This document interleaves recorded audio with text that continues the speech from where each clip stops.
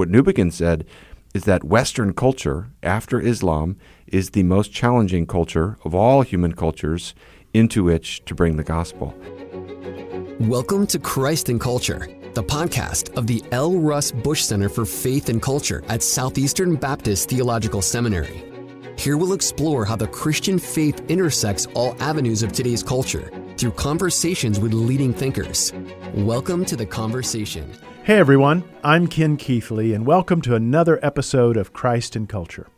In today's episode, we're going to talk with Dr. Gavin Ortlund about what kind of apologetics we need now.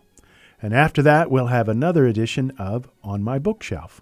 But first, it's time for our segment called Headlines, in which we look at some aspect of the headlines like news, sports, pop culture, whatever, from a Christian perspective.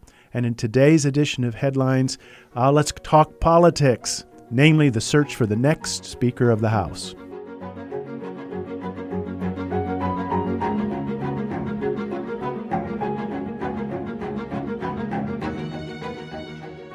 Hey everyone, I'm Nathaniel Williams, the editor and content manager here at the Center for Faith and Culture. On October 3rd, Kevin McCarthy was voted out as the Speaker of the U.S. House of Representatives, and he's the first Speaker of the House to ever be ousted.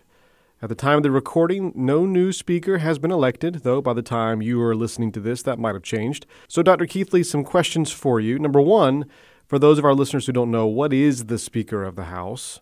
And then why the controversy and why right now? First question that you ask, what is the Speaker of the House? The Speaker of the House is the one who has been elected to be in charge over the House of Representatives.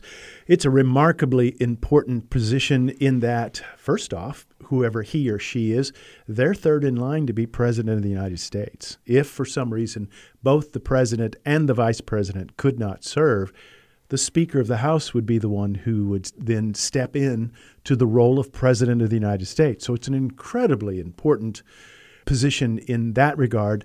It's also very important because, as I said, he or she would be over the House of Representatives. The House of Representatives has always been a raucous body. Our Congress, with our House of Representatives and our Senate, is based modeled loosely from the English model, which they have the House of Commons and the House of Lords.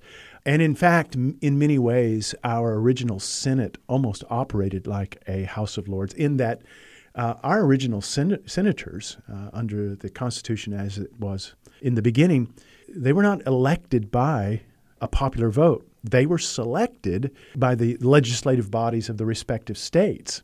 So originally, the senators was something that was distinct and separate from a popular vote. As I said, that changed, and it's made the senators much more in touch with the will of the people, which was a good thing. The representatives, as I said, they were always intended to represent the common people, so it was a proportional vote. You think about it, you get 2 senators for every state, which is a remarkable way that our system is set up. This means that Wyoming, that only has 500,000 people in the whole doggone state, has 2 senators. Or Rhode Island, that is so very small, they get 2 senators. Well, Texas and California. Texas has 18 million. California has almost 40 million. They only get 2 senators. So you could see how that makes the senators for those small states very powerful.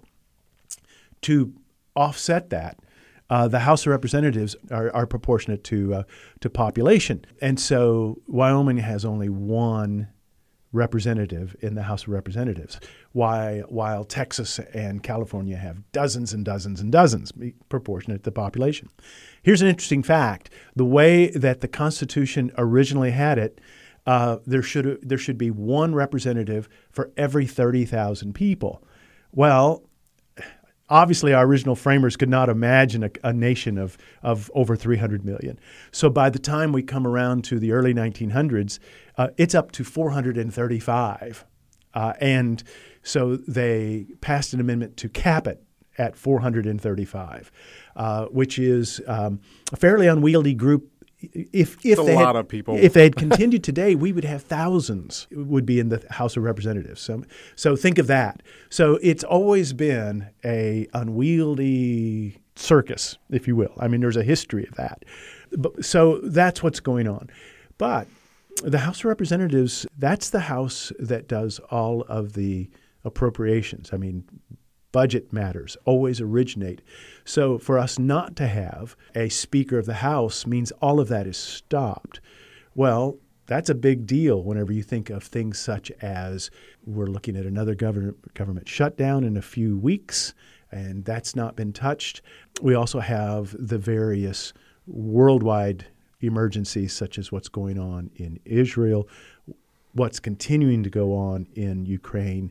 We are at a bit of a standstill without a speaker or a speaker who's able to actually ride roughshod over that group. So what does it say to us? Well, it says that we're in a very polarized time. I mean, we are now driven by the extremes on both the left and the right. And that's not particularly healthy. The House of Representatives, by their very nature, has to be there's a bit of horse trading. It has to be consensus. There has to be compromise. And that some of that can be less than pleasant to watch. I mean, that is what's going on. That's how it's supposed to happen. And with things so polarized, it's having difficulty for that happening. And so there is such a slim majority on each, whenever the Democrats were leading just a few years ago, they had a very slim majority. However, they were able to keep party discipline was much better. Right now, the Republican Party itself is so very divided that the Democrats are all voting as a bloc. So with Republicans divided, and yet they're the majority party, nothing happens. It also speaks a little bit in some ways, to the lack of seriousness that some are approaching the situation. I mean, it is a bit disappointing to see the posturing. This is where making sure that your crowd on Twitter and social media is liking what you're doing, that's a little disappointing, but that is what's going on. It also says just a little bit that the confidence that we have that our institutions can handle us being silly, there's a bit of that where we know that we are in a very secure situation. We're not in a situation like, what's going on in Israel. Now, there's a country that they have to pull together because they're in an existential crisis. We're not anywhere close to that. We have troubles, we have problems, but we're not concerned about, you hear people talking about how they think, are we going to last? Well, of course we are. This is not the end of the Roman Empire. All one has to do is look at our history. We've managed to get through the Civil War. We managed to get through civil rights. The kinds of things we're dealing with now don't rise to that kind of level. However, one of the things that certain parties are really emphasizing, there really are problems coming up, and particularly the massive national debt, which is what certain parties, the conservative, ultra-conservative wing, are wanting us to look at. They have a point. That if we don't address some of our long-term systemic issues, we will find that our spending will go out of control. You say, well, what would that look like? We're already seeing it a little bit with inflation being the way it is. Why is inflation a problem in our country today? Well, there's a number of problems, but perhaps the biggest problem is the fact that we're running up $1 trillion in debt every year. Let's just remember what inflation is. Inflation is an invisible tax. If they can't raise the money or cut the spending, they do deficit spending. What is the result of deficit spending? Inflation. And so if you're wondering why it is that now a hamburger costs $12, a lot of it has to do with the fact that that spending's out of control in Congress. So those are the drivers that's driving the situation that we see today. So maybe not the end of the world, but still some serious issues that we need to continue to monitor and pray about. And I'm sure we'll address these again moving forward in the Christ and Culture podcast. Dr. Keithley, thank you for your perspective on that. And now let's get to our conversation with Gavin Ortlund. Here at Southeastern, we know that our global Great Commission impact is only made possible by faithful ministry partners and supporters like you, who share our vision for equipping students to make disciples through the local church and around the world. On Giving Tuesday, November 28th, we invite you to join us by giving to support our Great Commission efforts. To give now or to learn more about how your giving can have an eternal Great Commission impact, visit sebts.edu/give.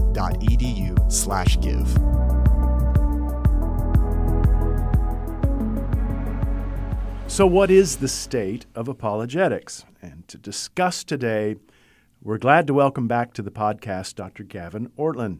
Gavin serves as senior pastor of First Baptist Church of Ojai in Ojai, California. Am I saying that right? You got it right. Okay, well, good. Gavin's the author of a number of books, including Why God Makes Sense in a World That Doesn't, The Beauty of Christian Theism, and again, a book that's coming out, Why Protestantism Makes Sense, The Case for an Always Reforming Church.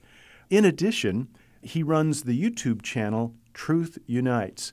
Dr. Ortlund, thank you for joining us today. My pleasure. Happy to be here. Well, I'm really thrilled to have you on our campus this week. I'm looking forward to this conversation about apologetics. So let's start by defining some terms.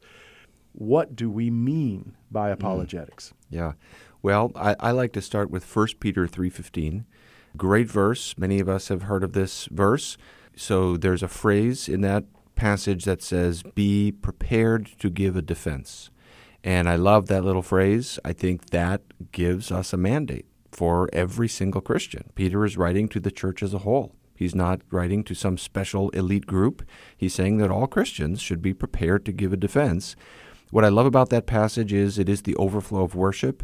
So it starts by saying, always sanctify Christ in your heart, comma, being prepared. So apologetics will be the overflow of our personal love for Christ, our reverence for Christ, our devotion to Christ. And then it says do it with gentleness and respect. So apologetics has to come across in the spirit of Christ. It can't be combative. It should be it should reflect the beauty of Jesus to people. But it's a matter of faithfulness to following Jesus for every single Christian. I think we could, so if we're thinking of it as a broad definition, we could just say it's being prepared to give a defense of our faith. That could be even something simple like sharing our testimony. That can be a form of giving a defense of our faith, just sharing how Christ has worked in our life. I think as we get a little more technical or specialized in the definition of it, then we're looking at arguments for God's existence from philosophy, arguments for the resurrection of Jesus from history, and you can get very high level in those areas. But I think it's helpful to start just at the basic level that every Christian should be prepared to give a defense. I like how you say that apologetics is to flow out of worship, because apologetics, the whole activity of argumentation and giving defenses, sometimes it can attract someone who has a rather pugnacious personality. And that's not necessarily a bad thing as long as that personality is being sanctified by the fruit of the Spirit. And so I think it's really a good thing that you said here. So through the years, there's been a variety of forms of apologetics. What would you say are the best ways to do apologetics in the 2020s? It does seem as though the needs change over time. I remember reading John of Damascus back in the 7th century, and he was responding to the challenge of Islam. And that's a form of apologetics. Yeah. You're defending the faith in a particular cultural context. Obviously, the needs today are very different. I think of Leslie Newbegin, who left to go to India in 1936 and did missions work there for nearly 4 decades. When he came back in 1974 to England, he said that Western culture was now a greater mission field than India had been when he left. And so his approach to apologetics adapted? Yes, but he pointed out that the churches in England had been under-responsive to the changes, and they weren't adapting enough to effectively bring the gospel to people, to Western culture. Can we tease that out just for a second? Because I think where you're headed with this is the churches in England were under-responsive because there were certain cultural things they took for granted. And the reason I'm asking that is because, we're in the Southland here. This is what's known as the Bible Belt. What was going on in England then, and how might that parallel with what we're experiencing today in the United States? Well, this is exactly where I was thinking, is that as the needs continually change, we have to keep adapting and listening, and we can't simply assume that the questions that are on the table today are the same, even since 1974. And to today, the culture in the West has changed so much. Honestly, even in the last 10 years, the culture has changed. It seems as though the rate of change is the increasing. Curve keeps going up faster and faster. Exactly. And it's so challenging. And the basic takeaway that Leslie Newbegin had a lot of insightful things to say, but the basic thing that I take away from his experience there is just that we have to think of our own culture as a mission field. And sometimes in a place where you have lots of churches, you think of the mission field as somewhere else. But the people right around us are part of our mission field. And what Newbegin said is that Western culture, after Islam, is the most challenging culture of all human cultures into which to bring the gospel. And I think we have to think about what are the needs right now. So to finally get to your question of what do we need right now in 2023, there are so many things, but one thing I think about is the role of beauty in apologetics. This is my great passion, is that sometimes apologetics has emphasized the truth of the gospel more than its goodness and beauty. And I think we need to go back to some of the great thinkers in the Christian tradition, like Blaise Pascal, who helped us think about the true, the good, and the beautiful. All of those are instantiated by the gospel, and we have the privilege of helping people in our culture see the good news of Jesus Christ really is not just true, though it is that. It is good and beautiful. It touches the deepest longings of the human heart. We never touch bottom in how joyful it is. It means fellowship with God, and that means infinite joy. And I think we have the fun challenge of trying to help people experience that and all that entails in their lives. To your point, you talk about Newbegin coming back to the West in the 1970s, which is when I became a Christian. And as a young Christian, I was taught evangelism methods, the 4 spiritual laws, the Romans Road. And of course, what all of those methods assumed is that whenever I share my faith to whoever's sitting across the table from me, this person I'm sharing my faith with, he is sharing my worldview. That I can just open up the 4 verses in the book of Romans, talk about from Adam to Jesus to the person I'm talking to, and then bring the assumption closed question. Wouldn't you want to receive Christ? And what that's all predicated upon is the notion that this person has probably gone to Vacation Bible School, who he's been raised in an environment where maybe he's not in church, but his mom and dad love Jesus, and he needs to love Jesus too. By the time we come to the end of the 20th century, you can realize, as I'm sharing my faith with someone, I find out that really we may have to go back to square one. They don't even share the same worldview that I have. They don't have the same approach they don't believe the Bible like I do. And so this means that I'm going to have to be more basic in my approach to sharing my faith with someone. So I think that's a very helpful thing. And especially, I like what you did next, where you talked about, okay, we've talked about what is true. Now let's talk about what's good and beautiful, because I think the number one challenge facing us, I've spent the summer dealing with a study group that's working with sexual identity and transgenderism and LGBTQ questions. And the thing that it's become so clear to me is that it isn't just that people don't, is Christianity true or not? They don't really think that Christianity is good. Convincing them that we're not harming people. We are actually offering them a message that helps. I think that's really important. So what kind of questions would you say, you're on the opposite part of the United States. You're in California. What kind of questions are they asking over there? Yeah. What you just shared to me is exactly what I'm seeing. And maybe one general way of putting it would be the shift from truth questions to goodness questions. If you're at a university giving a presentation 25 years ago, you're more likely to get questions like, Is the Bible true? Mm-hmm. Does God exist? These kinds of questions. Or questions about exclusivity, How can Jesus be the Savior? Today it does seem like the goodness questions are more on the table. Is Christianity homophobic? Are Christians intolerant? Concerns about hypocrisy in the church. These things seem like they're more pressing and they're more cutting edge. And so we have to think about that and how to respond. And I really learn a lot from the Apostle Paul in the book of Acts, to your point about how the culture has changed. In Acts 13, Paul gives a very basic gospel presentation when he's in the synagogue. Right. Because he can do a kind of four spiritual laws kind of presentation where he's basically quoting from the Hebrew Scriptures and then saying, repent. Jesus is this Messiah. But in Acts 17, he gives us a model for how to function in a pagan context. And that's one way of thinking about our context. It's kind of neo-pagan in some ways. And he basically just starts further back with the doctrine of God and the doctrine of creation. And I find that really helpful and really interesting to think about what does it mean today to start with just the basic idea of God and creation, the idea of createdness. Those are concepts, as you point out, we can't assume, and they're really helpful for people to hear that and have that clarified so that we have that background as we then get to talk about Jesus.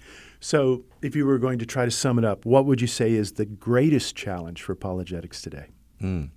At the street level, and this is going to take a little bit of a turn here in this answer, but as a pastor I do think the basic fear that many Christians have about apologetics and about evangelism, a feeling of intimidation, like I can't do it, and maybe I have to say, and I'll say this to my own life first and foremost, sometimes a lack of joy and enthusiasm about the gospel in Christians. At the starting level, I think we need for the church to be, Newbegin, to go back to him, talks about mission as the explosion of joy.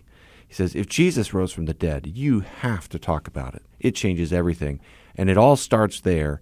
I think that is the first need I like to address in the pew. Right. We want Christians to be excited about sharing their faith. And then as we do that, I just think we need a more holistic approach where we're asking good questions, we're in dialogue. Sometimes it is more simple. Sometimes I've had times where God brings someone across my path who really does have some basic categories, and they really just need me to just shepherd them into the sinner's prayer. So that can happen, but just listening to make sure we're not assuming that, and listening to their questions, and then just trying to give a full-orbed presentation of the beauty of Christ with all that entails to the particular person we're talking to. Oh, that's great. Let me shift gears just a little bit. You are on our campus for this brief time this week to give a talk on deconstruction. Define deconstruction. Well, this is a bit of a controversial issue because it is used in such different ways. Right. And some people, by deconstruction, refer to a kind of refining process where we're taking apart our faith, we're thinking it through, maybe some things are being jettisoned or changed, but ultimately the goal is a more refined, purified faith. And that would be a positive understanding of deconstruction. That's right. And some people are very uncomfortable with using that term for that process. And would there be a better term? Well, it's very tricky because once a term starts getting used, it's hard to just avoid common practice without being confusing. And so I'm sympathetic because of the background with philosophers like Derrida. I'm sympathetic to some of the concerns of why would we use this term in this way, but it is happening, and that is what people understand by that term. But there's plenty of people who use deconstruction to refer to deconversion. And this is something we see a lot right now. It's a deep burden upon me. How do we respond? Go ahead. Yeah, well, go ahead. I mean, you've used the word deconstruction, and then you said deconversion. So define deconversion for us. Well, I just mean someone who leaves Christianity, someone who says, I am no longer, they have a Christian commitment, and then they say, I'm no longer a Christian. Okay. So you have deconstruction, deconversion. Is that the same? That you would understand that to be different from de-churching? Yes. Here's another interesting wrinkle to all of this is that lots of people de-church without either deconversion or deconstruction. Yeah. It's Yeah. a huge percentage of the population since COVID, and not only because of COVID, but also because of moving. Lots of people have moved over the last few years. And so one of the things that happens is people move and they don't find a new church. But a lot of people who've stopped going to church, so we call them de-churched people, they still have relatively orthodox theology and a Christian commitment. So that's kind of another category of people that as missiologists we need to think about is how do we reach out to that group? And it's kind of a little bit of a different need. There, a lot of the need will be invitation, relationship, a sense of belonging, calling people into Christian community. And there may need be a little less persuasion because they may already have relatively orthodox beliefs. They've just stopped going to church. So in your conversation about deconstruction, what's the approach that you're taking? What terms are you going to be using? What concepts are you thinking of?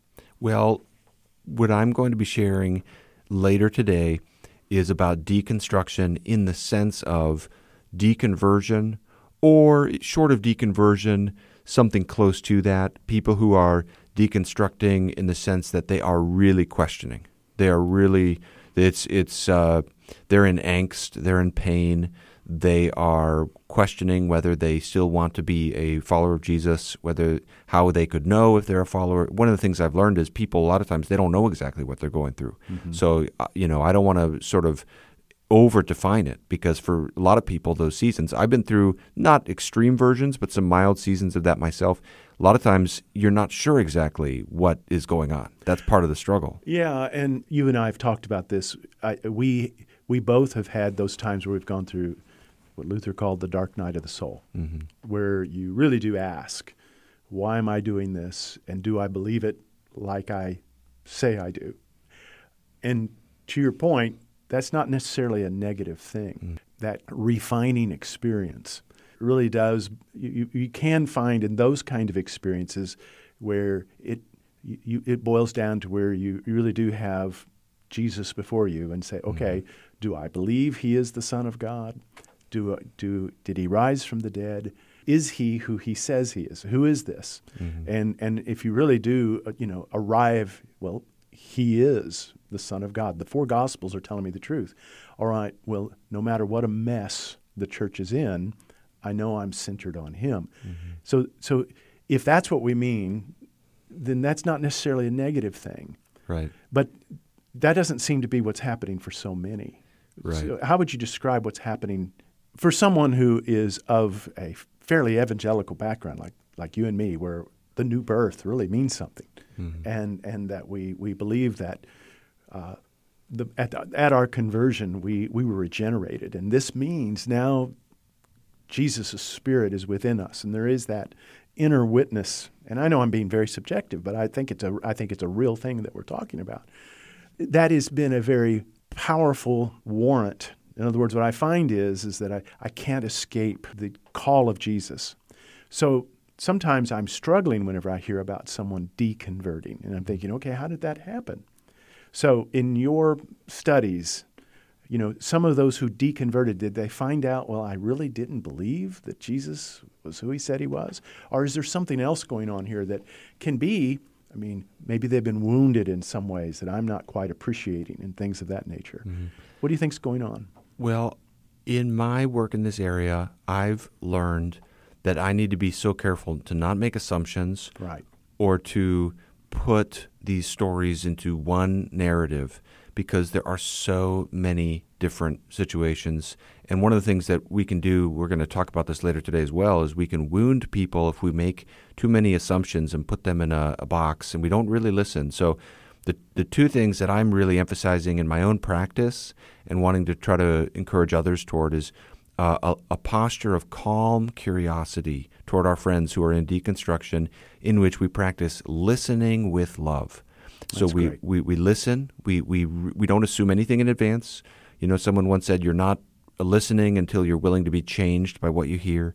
So I'm open-hearted to them. I'm really wanting to draw them out. What are you experiencing? Tell me. I don't, and then we love them. I think sometimes we forget that true Christians have doubts. The disciples had doubts. Thomas was not Judas. We can't treat the Thomases around us like Judas. And Simon Peter was not Judas. Exactly right. True Christians struggle, go through those seasons. We need to love people. And then, but I love apologetics because I think apologetics helps. Apologetics helped me. There are compelling reasons to believe in Christ as both true and beautiful, and I want to help put those things in front of people as well, because I think they can be like a life raft in the choppy waters for people. Gavin, thank you for being with us today. My pleasure.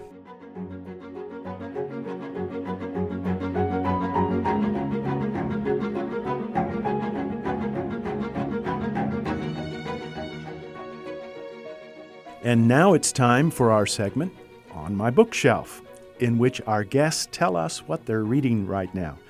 So, Dr. Ortlund, what's on your bookshelf? Well, I'm going to mention a book that I go back to again and again. I've read it many times. People ask me how many times I've read it, and I say, I don't know because I never stop. Okay. Because so the book is C.S. Lewis's That Hideous Strength, the third book in the Space Trilogy, published in 1945. Not one of his better-known books, and it's a little bit bizarre, and some people don't know what to do with it. But the first time I read it, I struggled with it too. It's a little bit of an eerie book. It has kind of a dark tone. It's kind of a dystopian book. It's influenced by Charles Williams. But the more I read it, like so much of C.S. Lewis, it's very profound, and I have it on my iPhone, so I listen to it when I'm on an airplane or something like that. And what I find so valuable about it, there's many things. The main theme of the book is its social criticism about Western culture, and there's lots to be learned about that. But what I love especially is the insight into these two characters in the book, and I won't really give too many spoilers here, but basically two characters in the book have their defenses broken down as they are resisting God, and the Lord breaks down their defenses and brings them to himself. But each of their stories is so different. And it reminds me that everyone's objections, idols, struggles, doubts are different, and God gets through to us in different ways. But the way that Lewis portrays that, I think, gives us one model of how many people find the Lord today. And oftentimes it's a more complicated process of many different steps, many different dominoes falling before we're even ready to receive the gospel. And that just helps me as I think about evangelism, thinking about the idea of pre-evangelism, that there's many times in which I'll need to start further back. Before someone's ready to understand the gospel, I need to be talking with them about God, truth, just the idea of truth, things like this. That book gives a great narrative picture of what that can look like. Your recommendation of Lewis and that particular work reminds me that there was a time whenever I spoke of his apologetic works and then his works of fiction. And I came to appreciate, no, they're all works of apologetics. That for Lewis, he understood that he had to talk about what is true, books like Mere Christianity, but he then showed you that Christianity is beautiful. And it's good, so I appreciate your recommendation. Well, thank you for joining us today, Dr. Ortlund. Now, tell us about your own books. Well, my books are generally in the realm of historical theology for the most part, but there's sort of I guess there's a span of them. So I have written a few popular level books. The most recent one is a book about humility that a friend invited me to write. It's called Humility, the Joy of Self-Forgetfulness. It's a shorter pastoral book. It's all about basically that when we practice humility, life becomes more joyful, more free, more human. My academic work has been in theologians like Anselm and Augustine and some of the great thinkers in the Christian tradition like this. I have one book in the realm of apologetics called Why God Makes Sense in a World That Doesn't. It's an argument for the existence of God, but it's also showing the beauty of theism and trying to draw attention to some of the things you and I have talked about, that basically Christianity enriches our view of the world. And where can they find your YouTube channel? My YouTube channel is called Truth Unites, and it should be easy to find. I talk about these kinds of things there, and I have links there to a lot of my books, so hopefully that won't be too hard for people to find. Excellent. Well, thank you all for listening. If you enjoyed our podcast, give us a 5-star rating and a brief review on your favorite podcast platform. We'll see you next week.